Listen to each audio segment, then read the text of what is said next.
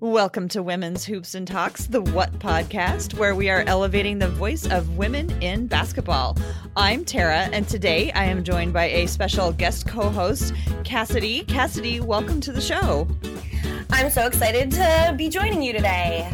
We have talked about basketball together for a really long time, for all of the years that we've known each other. And when I knew that Kendall was going to be taking some time off to be the responsible college student that she is, I was like, we got to get Cassidy in to talk. So could you start off by, introducing yourself and telling us a little bit about your connection with basketball? Yeah, my name's Cassidy Gemmett, and I was born and raised in Portland as a Blazers fan. My parents have had season tickets my entire life, and I grew up going to games and having my parents change my diaper in the stands because they didn't want to leave and miss a play. And my mom would sew me baby Blazer clothes before they sold them. And I played my entire childhood playing basketball, and I have been a basketball-obsessed Blazer fanatic my entire life. So what is it that you think drew you to the sport? Do you think it was just growing up around it, or what else is it that you are really attracted to? I think growing up around it was a huge part of it. My grandpa was also almost a pro player and then ended up going to war instead. So it's kind of a family thing. But I'm definitely always drawn to basketball because of that high-paced game with a sense of the intellectualness that basketball has, and all of those, I don't know, there's a sense of more thought a lot of the time, I feel like, in basketball than other sports that I notice. And so it just immediately attracted me. There's definitely a lot going on in a basketball game. You grew up a Blazer fan. What were some of your seminal Blazer moments? I was in the stands for both the Brandon Roy shot and the Damian shot. So the Brandon Roy comeback? Yeah, and then the shot that was identical looking to the one that Dame hit against Houston to win that playoff series. And so being in both the stands for both those games were definitely high points for me. I think being there when they retired Clyde's number for Clyde Drexler's number was a big thing for me too, because I grew up as a huge Clyde Drexler fan. What about recently, over the last several years, after Brandon Roy retired? How have you been coping since then? It's been a process, but I will forever and always love this team despite what happens to us. So I think it's been a good time to kind of get more into the basketball end versus just the fandom, because it's easy to be obsessed with a team that's doing so well, and it's more fun, I think, to follow a team and be just truly loving a team, win, lose, or bad times or good times. You mentioned getting into the basketball aspect of it. So I'll ask you, what are some of the parts of the game or styles of play that you really enjoy watching? For me, give me a dunk. I am a total sucker for a fast break and a dunk. What are some of the types of styles that you like to watch? I love a trick pass. Oh. I love a no-look pass. And I think that comes from playing as a guard most of my playing career. But I love watching players connect with each other in a way where it's I know where you are, whether I'm looking for you on the court or not, because you've played so much together and you have that connection that it's yeah, I know you're going to be in that spot, or I know you can get to that spot to get the ball that I'm going to throw at you. Cool. So I love that part of the game, but I do love a good dunk. I have watched every dunk competition the NBA has ever had multiple times, and I love a good in-game dunk more. You love the in-game dunks more than the flashy planned. Yeah, I know. They're so canned. Yeah. They got to do something out. They got to do something. I think when they used the what was it? What do you call those? The hovery thing. Why am I totally? Oh yeah, the hoverboard thing. That thing was. I was like, what is happening? Just dunk the ball. Give us a good quality dunk. A good no. Yeah, well, and players are so athletic these days. They don't need to bring out props. I mean, Yeah, like they could do amazing things with their bodies. They're like, you know, they have as much control over their bodies probably as like, you know, the highest level dancers. You know, they could do some incredible things. yeah, and I'd love to see someone like the old school playground dunks, like dropping like a stack of quarters on the top of the backboard and then going down to dunk the ball. Like, just give us something good, not crazy and flashy. Yeah, those would be really fun. So I know that you are Blazers all the way. I believe your mom told me that you actually went in to games when she was still pregnant with you. So Yes. you've been going a really, really long time. But aside from the Blazers, who are some of the teams or players that you've enjoyed the most over the years? I've been a huge Reggie Miller fan. I love that antagonistic type of play. It's something that is so entertaining to me. And then I think the time that I've grown up and watching basketball, I've gotten to see him as an announcer now too. And I think that connection has always been good. And I've always loved the competitive nature between him and his sister, because I was always a bigger fan of Cheryl than I was Reggie. Mm-hmm. I've been a Duke fan my whole life, which is crazy, I know. But watching players like Grant Hill was a big one. I was stoked to see Scottie Pippen come to the Blazers when he did, because I feel like I was more of a Scottie Pippen fan than I was a Michael Jordan fan in a lot of ways. Just the way he plays basketball, I liked watching that. Mm-hmm. And how about these days? If you had to root for somebody besides the Trailblazers, who could you bring yourself to cheer for? A tough question. I think I could bring myself to cheer for a team like Philly, watching those young players. They're a fun team that's having a lot of fun, and it's good basketball to watch. It's enjoyable to watch. It's got that quick pace, but also has those moments of absolute ridiculous, because, you know, there isn't really a veteran on the court with them a lot of the time. Yeah. It sounds like you like the fun, fast-paced kind of play. Yeah, absolutely. Yeah. Me too. The more chaotic, the better. I mean, I do like a well-executed play, but I just love those moments when everything falls apart and somebody comes up with some heroic way to save the things. Yeah, exactly. Who's going to have the presence of mind to grab the ball when it's absolute mass chaos on the floor? Yeah. I just did a piece for Blazers Edge where I was watching all of the plays, or I was watching everybody's scoring attempts in the last minute of the game for the whole last season. And there were some crazy scrambles in the last minutes of the games. That was pretty funny to watch. Well, thank you for telling us a little bit about yourself. Now, what has been on your mind? Off season is starting to come to a close. What have you been thinking about? I'm excited for off season to end, but I think I've been excited to see the retirement train. I think knowing that like we're coming to the end to a lot of the players that we have seen be so great for a long time. And so I think it's going to be fun to watch those younger players step into those roles. Like, we're losing, no more Paul Pierce, no more Matt Barnes, no more Carlos Boozer, no more Manu.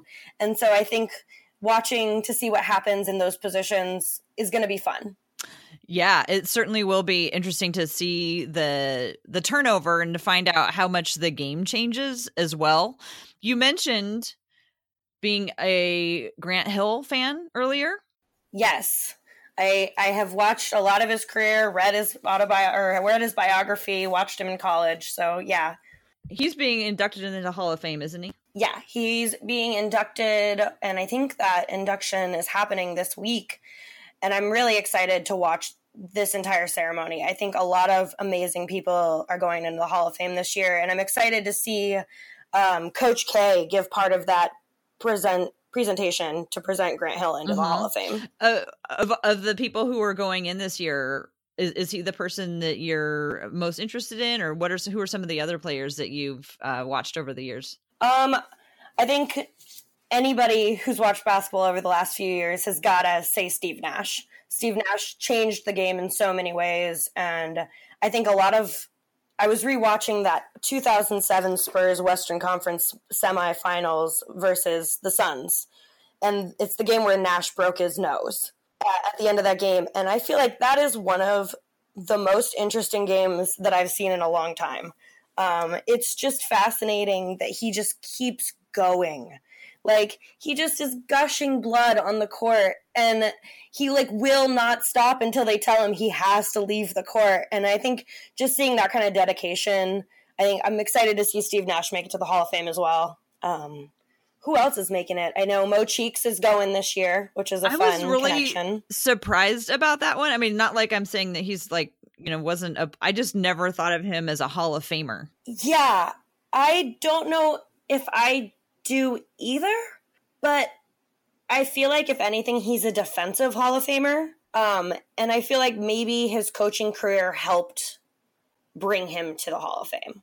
It really rounded out his entire time with the NBA, and I think maybe that helped. Well, and Dr. J is one of the people presenting him the award, so that says a lot about him.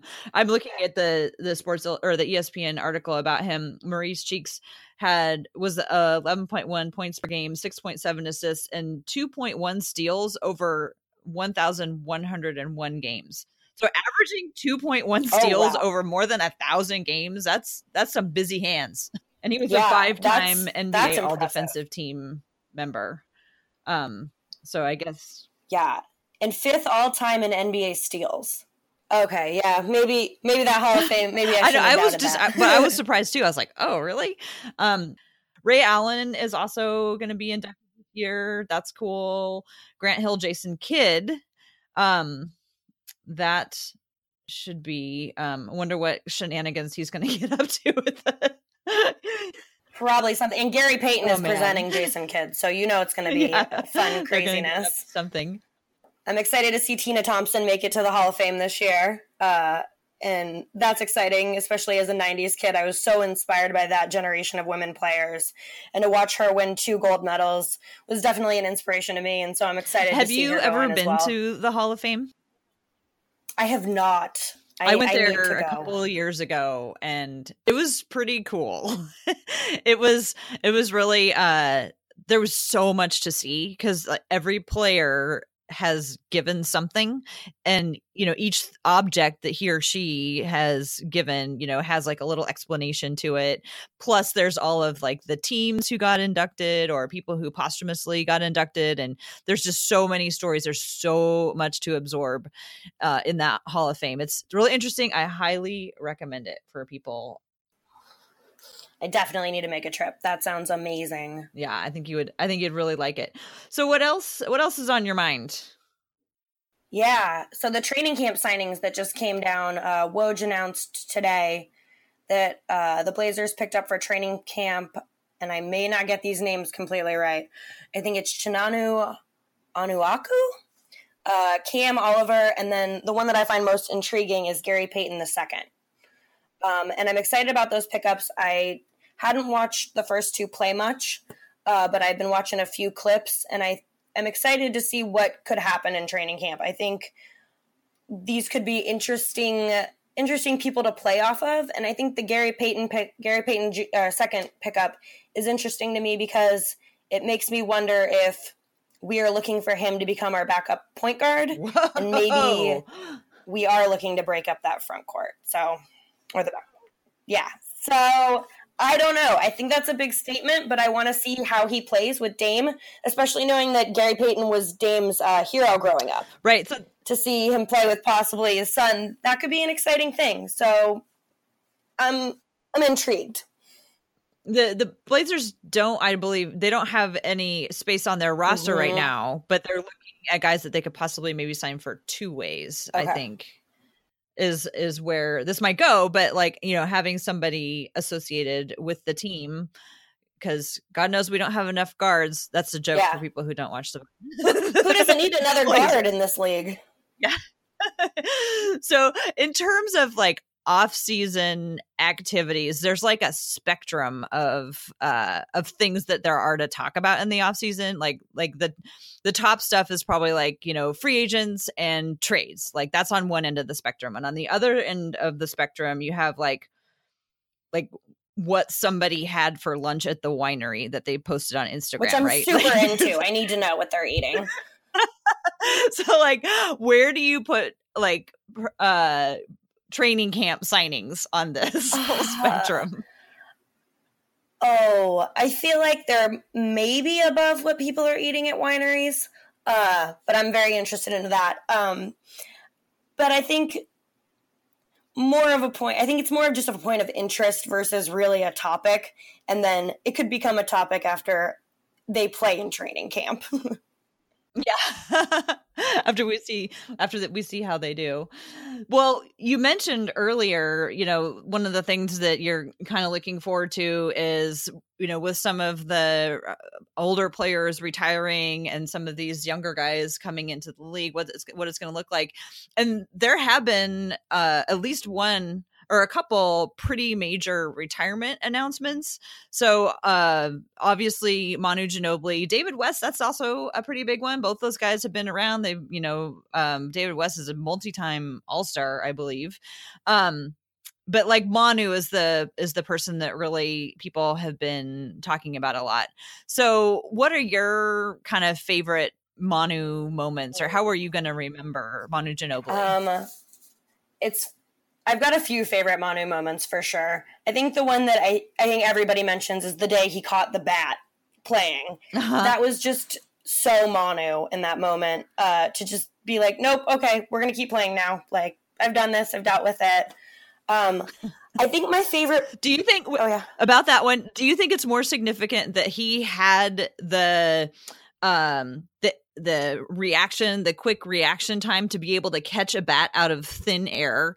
Or do you think it's more important that he became the grandfather vampire of the Spurs dynasty? Like, which one of those parts was most significant? I feel like probably the vampire dynasty. They are definitely vampires. I watch a lot of vampire shows. I know, a lot about CW vampires and like HBO vampires. So I am less knowledgeable. So here's the thing about vampires. They're obviously ageless. They last forever. 23 seasons, playing full year. That's ageless. Yes. They are extremely smart. They're extremely fast, and they heal themselves. So Manu Ginobili is definitely a vampire. Right. Well, and then I think a lot of it spread to the other players who also, Fountain of Youth or whatever, have lasted for so long. And I think things really started to break down last year when, like, Kawhi, like, if you're a vampire, you should be healing yourself. But maybe he never gained those powers. Maybe that really was the problem. He never really embraced being a vampire. That could be it. That could be it. Yeah. But anyway, back onto other more serious Manu memories. I think it's funny. My favorite playing memories for Manu are not in a Spurs uniform, but in an Argentinian uniform. I think the 2004 Olympics was a highlight for Manu overall. Game 1, his game winner against the Serbia-Montenegro team, was one of the craziest, most incredible shots you could ever have as a game winner. And then to eventually lead his way to winning the Olympic gold and being the first time since the U.S. hadn't won since 1988 was pretty impressive on his part. So I think that 2004 Olympics is full of my favorite Manu moments. I think on a less serious note, if you've never taken the time to go down the rabbit hole of watching all of the H-E-B commercials that the Spurs puts out, Manu is an excellent addition to those commercials, and I'm going to be pretty sad to see him leave the H-E-B commercial team. Yeah, that's the local grocery store chain that the Spurs always do their commercials for. Yeah, they're excellent. I highly recommend. You should find your favorite one. Find your favorite one and send me a link, and I'll put it in the show notes so people can see. Awesome. My favorite Manu moment was probably much more recent, and it was against the Houston Rockets.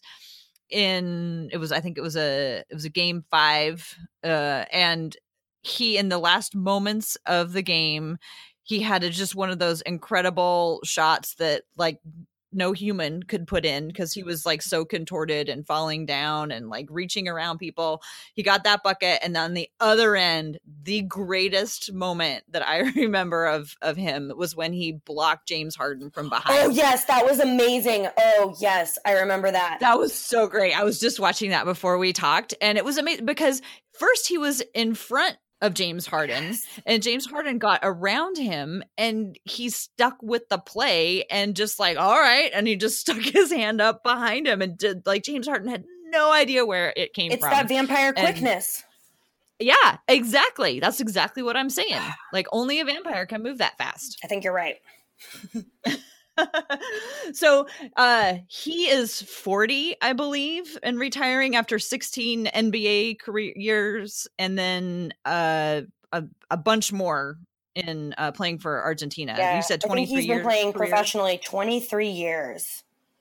Yeah, there's some people in the league right now who have some really long careers. It was funny. I was listening to a podcast the other day. I can't remember which one. It might have been the Dunked On podcast, and they were talking about the Dallas Mavericks, and I was like kind of in and out of paying attention, and at one point one of the people on the show said something about some player, and it was his year 21, and I was like, year 21, okay, so are they talking about Dennis Smith Jr., who's 21 years old, or are they talking about Dirk Nowitzki, who's been playing for 21 years? I was just like so confused. But really, I mean, there are some players who've been around for a long time. That's crazy to think that a player's younger than his playing career. Yeah. I mean, I think Dennis Smith Jr. is actually 20, but I still was like, it gave me pause long enough to be like, wait a minute. What are they talking about? So there's a lot of guys in the league who are, 17 years, 20 years. There's Vince Carter, Pau Gasol has been in the league 17 years, Tony Parker, Jason Terry, he's 40 also. Zach Randolph is 36. He's been in the 17 years. Of course, there's Dirk, who's 40. Going on 20 years. Jamal Crawford is 150. He's been playing in the years for 67 years. Who do you think would be the best retirement tour candidate? I think that if Vince Carter can make his way back to the Raptors to do one last season at some point, I would watch that retirement tour. I think the Raptors deserve that. But I think a lot of the time it comes down to if a player is willing to take on the role, kind of like Vince Carter has, where he's basically like a player coach. He doesn't play that often, but when he plays solid minutes and he gets them back together. So I think players that can take on that role, if you can take on that role and teams can still use you, keep playing. But if you are unwilling to take on that role, I think it's time to do a retirement tour. And I think that might be where Dirk Nowitzki is at. I think it might be time for the retirement tour for him. It has been an amazing career, and I just don't see him stepping back and not being a centerpiece for that team. I think Dirk's would be great because I also think I was thinking for the retirement tour, it should either be somebody who's played in like a million different places and left basically on good terms everywhere. So somebody like, I think Jason Terry has been all over the league. Jamal Crawford has been all over the league. Joe Johnson has been around. So some of those guys, or it should be somebody who's been with one team the entire time. So I think Dirk would be a great candidate for that. And you know how, like I read the Lenny Wilkens autobiography, and he was talking about, he had like a retirement tour, and at every stop they gave him gifts. And I thought, how fun would that be to like see what everybody came up with to give to Dirk? And I think it's really fun on those retirement tours, kind of like Manu had last year, is when you have an international player, there's such interest from their countries to watch them play in their last NBA season. So you get these huge crowds of Argentinians for Manu, just so excited to see him play in that last season, which I think was really fun to watch. Mm-hmm. Yeah, that's a great point. I hadn't even thought about like the international draw. Yeah, I love Manu. I'm gonna miss him. I used to not like Manu at all back when he was in his prime and destroying the Blazers all the time. But I think a few years ago, somebody did a really pretty long, in-depth profile on him it found out that he drives a minivan, as do many of the players for the Argentinian team. And I was like, okay, he's got a place in my heart. He's likes the practicality of the minivan and his little, you could always tell who he was from behind, with his little bald spot when he still had hair. And he always just looked like, the dad down the street, and he would come out on the court and just do these incredible things. And he'd be like, oh, okay. If, I could do that, if I really tried. And then you go in the backyard and you try it and you break something. You're like, no. You're like, no, he is quite special. Yeah. Yeah. I wonder who else might end up retiring, or sometimes in the middle of the year they retire. Remember when Portland broke Kobe? That was amazing. That was Remember the best thing ever. I loved it. He played the Blazers, and then the next day he announced that he was going to be his last year. It was great. And then I loved that the Blazer fans didn't let up on his retirement tour. And we just booed him his last game in Portland. And it was wonderful. And he loved it too. Yeah, I mean, I'm glad he loved it, but it was more for us, really. The other person that's kind of hanging out there that I'm wondering about, well, there's two more, are Jason Terry and Dwayne Wade. And Jason Terry said that he wanted to play for 20 whole years. And so I think this is going to be his 20th season. Yeah, I think it is. I kind of wanted him for the Blazers last summer. I would have loved like that. Come along. Like a good veteran, I think would be a great addition. And he just seems like one of those players who just adds that extra level of energy to your team, despite being in the league for so long. He's just got that spark to him that a lot of players don't have. I thought he would be a good compliment for Damian Lillard, because Damian Lillard is, truly the leader of the Trailblazers. So he didn't need somebody to help him with that part of it, but I think Jason Terry has so much experience and he's been around for a long time that he could, individually have a lot to contribute to different guys, especially since we have, 12 guards on the roster now, or 11, let's say. Yeah. We still got Nurk, so there's one not guard. Yeah. Yeah. So anything else on your mind? I think my last point is, can we all believe that Patty Mills is now San Antonio Spurs' longest tenured player? Oh my God.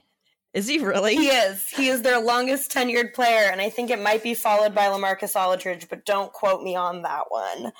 It is kind of shocking how different the San Antonio Spurs are going to look next year. I mean, it's a completely different team. I mean, they're going to have DeMar DeRozan, but no Tony Parker. Obviously, Manu is going to be gone. Tim Duncan has been gone. It's kind of shocking to me. Yeah, how it doesn't feel like the it all Spurs. dissipated.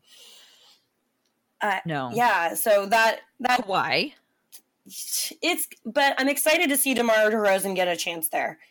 I know that he wasn't the happiest in that situation because he loved being in Toronto, but I am excited to see where that goes. Hopefully it doesn't take us out of the playoffs, but I'm excited to see where it goes.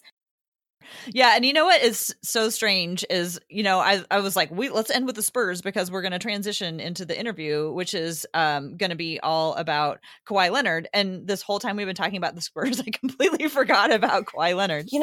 That's because he really wasn't part of the team last year. So it's hard to keep him in memory. It's going to be interesting to see how he plays in Toronto because we really haven't seen him in a year. So I'm interested to see him play again. So, yeah, I'm going to be talking with Kelsey O'Brien, who is a big Toronto fan, and she writes about the Raptors, and she loves Kawhi Leonard. So I'm going to talk to her about what the expectations are going to be for Kawhi when he lands there, because I'm really curious, especially after his last year in San Antonio, to find out what people are thinking and expecting from him from here on out. So, well, anyway, Cassidy, thank you so much for joining me today. Thanks for having me. Yeah, it was great to talk to you, and we will have you back on again later to find out how things are going with the year with the Trailblazers. Thanks a lot.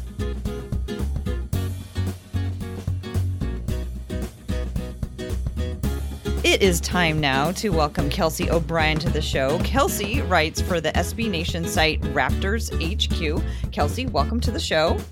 Thank you for having me. You are our first international guest, so thrilled to have you, and hope we don't start in some sort of international incident with this. Oh, no. It's my first podcast, so I can't make any promises. Oh my gosh, it's all kinds of firsts going on here. Well, we could start off by you telling us a little bit about yourself and how you got into basketball and writing for Raptors HQ. Sure. So I obviously am Canadian, which most listeners will probably pick up on my accent. But I grew up with 4 brothers, and they all played hockey. So there wasn't really room for basketball in our house. And I would catch glimpses of games here and there. And I always liked the culture surrounding basketball. I remember doing an art project on Kobe Bryant in grade 7. Mm-hmm. But then I remember the exact moment about 6 years ago when I realized that I love basketball. I was sitting in a rib restaurant, and they were showing these highlights of, Magic Johnson and Hakeem and Larry Bird. And I caught myself noticing the difference between past game and the game that's played now. And I just had this epiphany of, oh my God, I love this game. And then it just kind of turned into a full-blown obsession from that point. Were you interested in the way it had transformed from the old game to the new game? Yes. Or you just, okay, interesting. That's really cool. The way, even just the running back then, just these massive strides, getting from one end to the court to the other in 5 strides, and all this ridiculous stuff compared to the handles and the quickness of today's game is just, to me, it's really interesting to watch. Yeah, that's one thing I love, is just whenever something new happens, or when a different style comes up, or somebody innovates in some way where they start to deviate. I always think that's so interesting. Right. If you were to put Chris Paul or Kyrie Irving into a game from the 80s or even the 90s, it would just be so different. Yeah, it really, really would. Well, our topic, well, they're getting shorter again. I hope so. Our topic today is I want to build up to talking about the expectations in Toronto for their newest player, Kawhi Leonard, and I absolutely knew I had to talk to you about this because you and I were both part of the SB Nation, the Women of SB Nation series that ran earlier this summer. And when I was reading your bio, I was absolutely fascinated and delighted to see you have 3 children, just like I have 3 children. But please tell folks what the name of your youngest child is. My youngest son is named Kawhi. Same spelling and everything. I think that is amazing. So I'm taking from that you have been a longtime Kawhi fan. Oh my God, yes. Not just a fan of the name, but also probably the player. We'll get to that in a minute.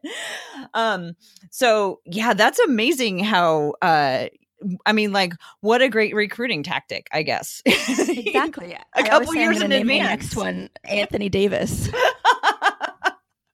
I love it.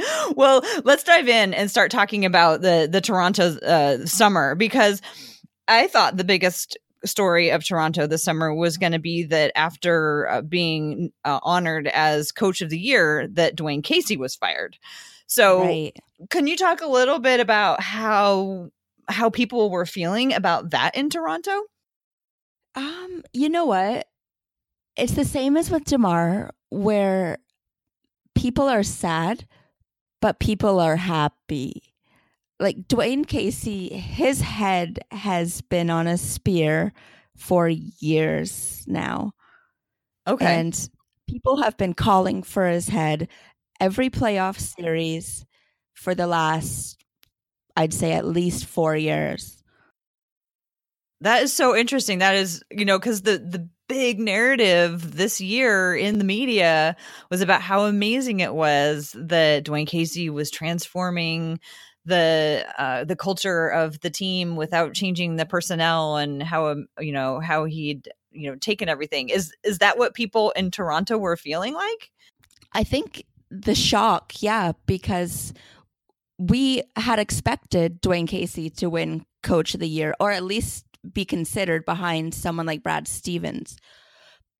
But then to have him fired for things that seemed to be out of his control for the most part was a little shocking to everyone, but also understandable. I mean, I think he developed the players that he had well, and he did as much as he could. You can't, it's like beating a dead horse.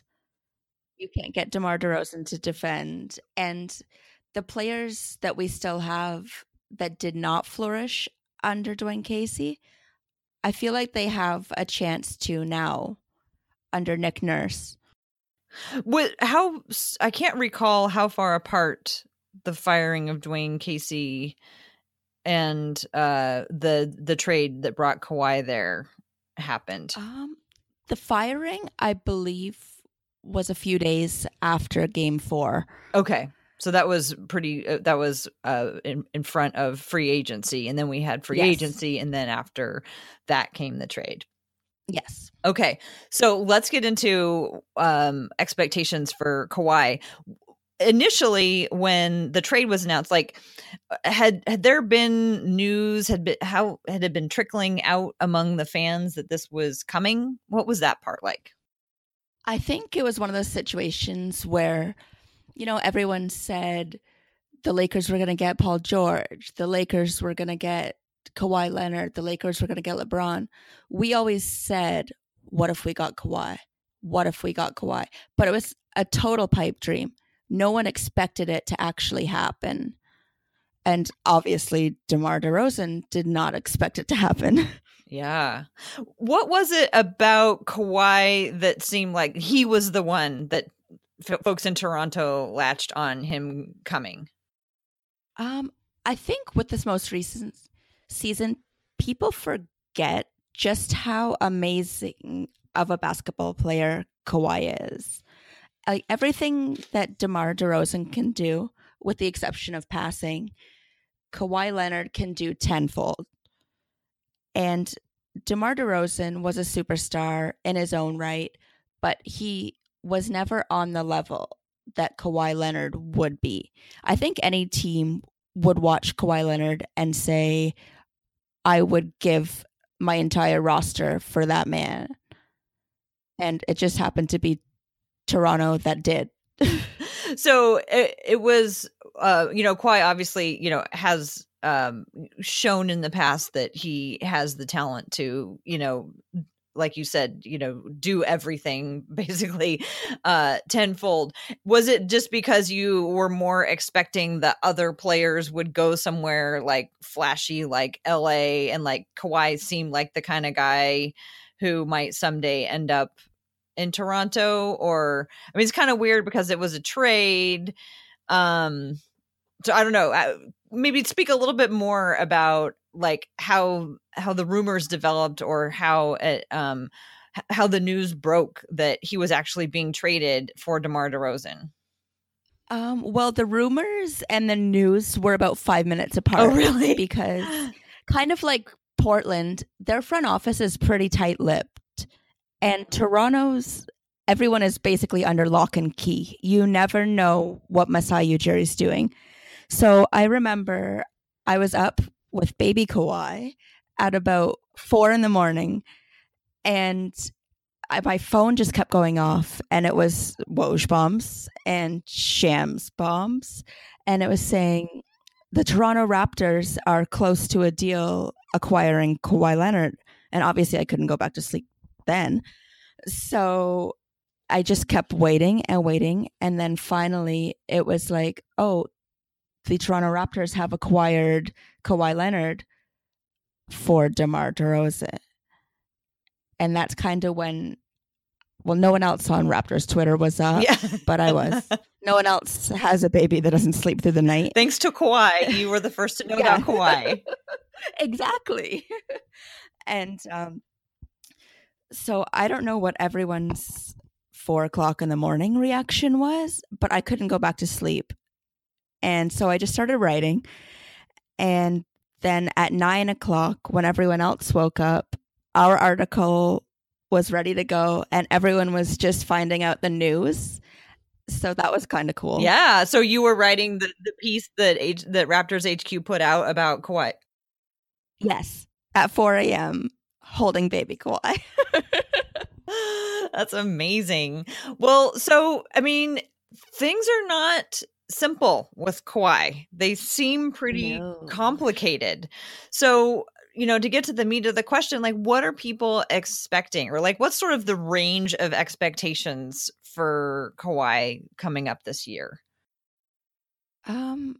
Hopefully that we don't get slaughtered in the playoffs, but now LeBron's gone from the conference, so yeah, thanks even a lot. If we didn't have Kawhi, it'd probably be a safe bet to say we'd get a little further.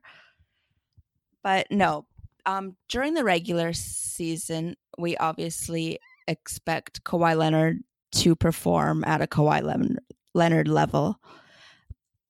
And in the playoffs, we expect, finals MVP Kawhi Leonard. Like, the man, which game was it? I think it was the first game of the 2016-2017 playoffs against Golden State. And he had just come back from that injury where he stepped on James Harden's foot. And how many points did he drop? 26 points coming off of injury against what ended up being NBA champions. And that's just something that DeMar DeRozan would not be able to provide. Is everybody feeling like he's gonna play? Like he's ready to play? I mean, he's gonna play. And he's already reporting to training camp ahead of schedule. There's no doubt that he's going to play. He's passed his physical. Danny Green said on his podcast that he's going to play. So I don't think anyone's worried about him playing. I think they're worried about him staying. Okay. The thing is, even if Kawhi Leonard isn't playing at 100% Kawhi Leonard, he's still Kawhi Leonard. Uh-huh. Like, even 70% is going to be fantastic. What are some of the things that people are already starting to do or try or talk about to keep him in Toronto? Well, they've recruited one of his childhood acquaintances, friends, to the coaching staff. They brought in Danny Green with him, and Masai Ujiri doesn't seem like the type to risk it all for 1 year. So I think that him coming to Toronto with a option to leave next year, I think Masai would be confident that he's going to fall in love with the team and the staff and the city, and he won't be leaving. Is anybody nervous about the fact that there's a new coach, or do some people look at that as like a good thing? Like they can start all over together. You know what? The good thing is Nick Nurse was part of Dwayne Casey's coaching staff. So a lot of the plays that the Raptors have run in previous years, they'll probably still run in these years. And then there are players like Jonas Valanciunas who were scared under Casey to make a mistake and be benched. But Nick Nurse has always been in JV's corner. So I think for players like that, it's just going to be like, it's just going to give them that extra boost. And I don't see any major coaching problems if he's been their coach in the past. What is, and you probably have a lot, but what are some of your favorite things about Kawhi coming to Toronto? Because obviously you loved him before he even came to Toronto. So tell us about some of the best case scenarios that you're very excited about.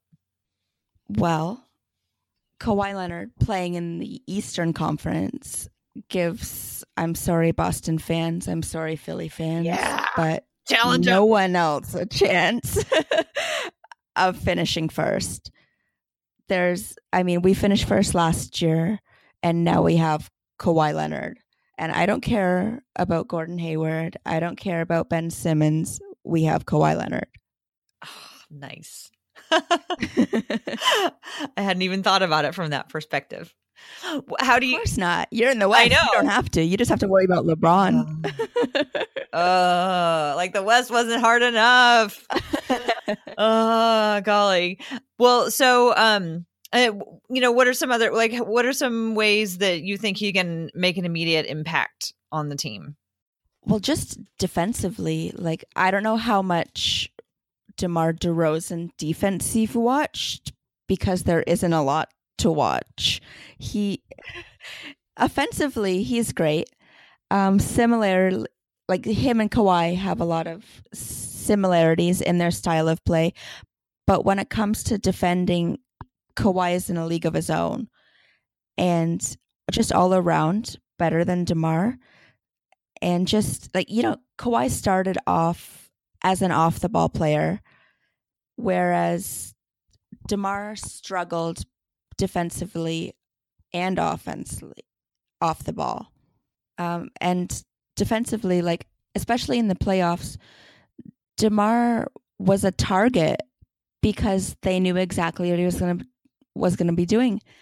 And I think it was David Griffin said they knew exactly how to cover DeMar, and they knew to stay down on his pump fake so that they wouldn't send him to the line. And they knew to give him space because he wouldn't be able to drive, and he wouldn't be able to draw a foul, and he'd be forced to take a jumper, and he can't be that way. But whereas Kawhi, there's no playbook for how to guard Kawhi. There's no playbook on how to avoid Kawhi Leonard drawing a foul. So just the uncertainty for other teams playing the Raptors is really exciting. Yeah, it's going to be really different. Preparing for it is going to be really different. One last kind of topic to touch on is, in addition to the media spending a lot of time talking about Dwayne Casey and his reframing of the team, one of the other popular narratives that we see even in the West about Toronto was that close relationship between Kyle Lowry and DeMar DeRozan. So how is Kyle Lowry going to adjust, do you think?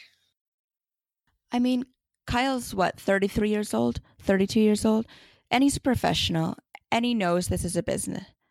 And I don't know if anyone listening has had a friend that moved away or switched jobs. You can still be friends after.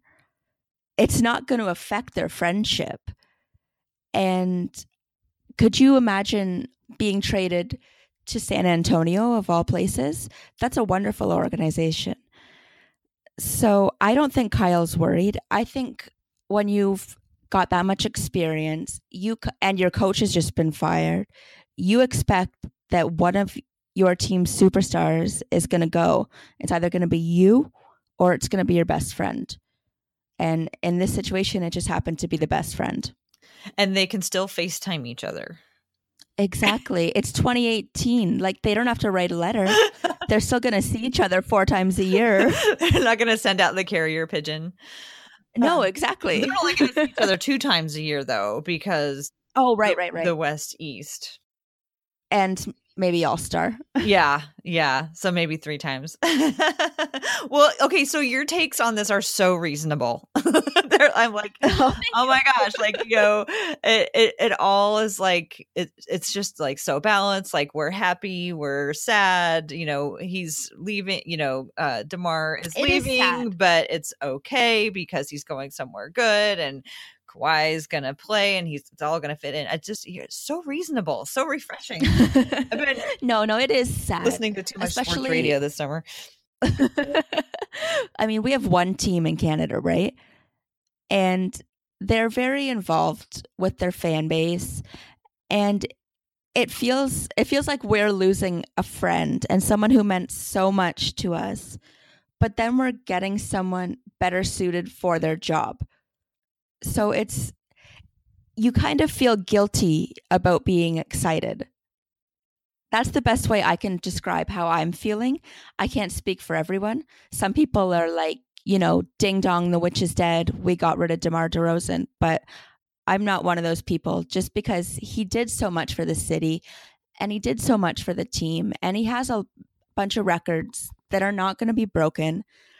And he does deserve a statue, and he does deserve for his jersey to be retired. But he took the team as far as he could. And now it's someone else's turn, and it's his turn to go grow in San Antonio. Yeah, and it'll be interesting to see how things go in San Antonio this year, because they are a dramatically different team. Right. But they have DeMar DeRozan now. So they do. Yeah. And they have Jakob Poeltl, and he's young, but to develop a young big under Greg Popovich is going to be amazing for Jakob.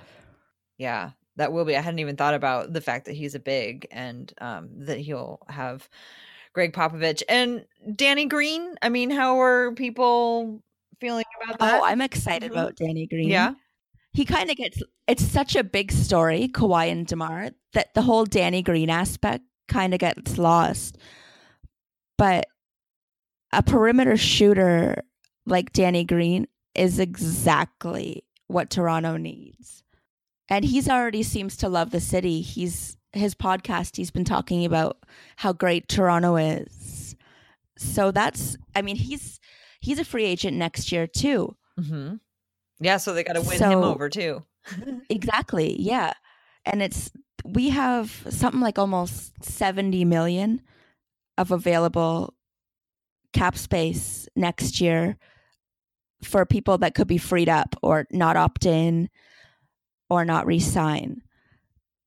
So we've got to do some convincing, and it's going to be kind of an internal competition too, because all the other players looking for another contract in Toronto are going to have to fight tooth and nail.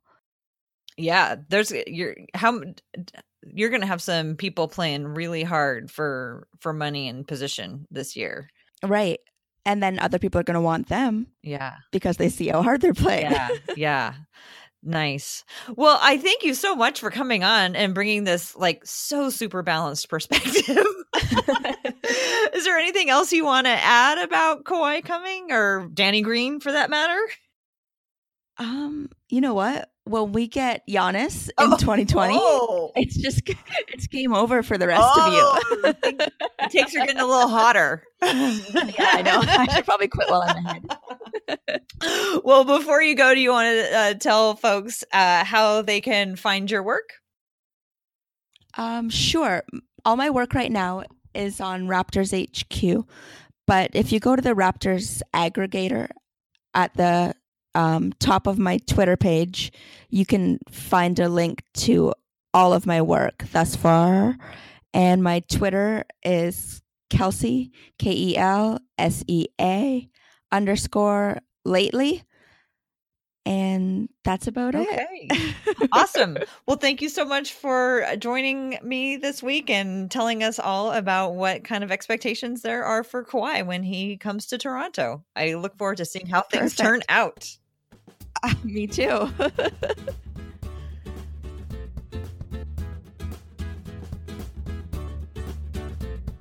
That'll do it for this edition of the Women's Hoops and Talks podcast. We are hosted by Blazers Edge, which is part of the Almighty Baller Radio Network. If you like what you heard, please go find the Blazers Edge podcast feed in iTunes or Stitcher or whatever podcast app you use. Subscribe and rate and review us. We release new episodes of the What Podcast every other Thursday. If you just want to get notified when the What Podcast episodes are released, you can follow us on Twitter at Hoops and Talks. I am on Twitter at TCBBiggs. Kendall is Kendall Bennett 16. And Cassidy, who subbed in today as a guest host, she does not have Twitter at this time, but she will be getting an account. And I will look forward to talking to her later on this fall as we meet some new voices while Kendall is finishing up her time in college. Thanks so much for listening, and we'll get you next time.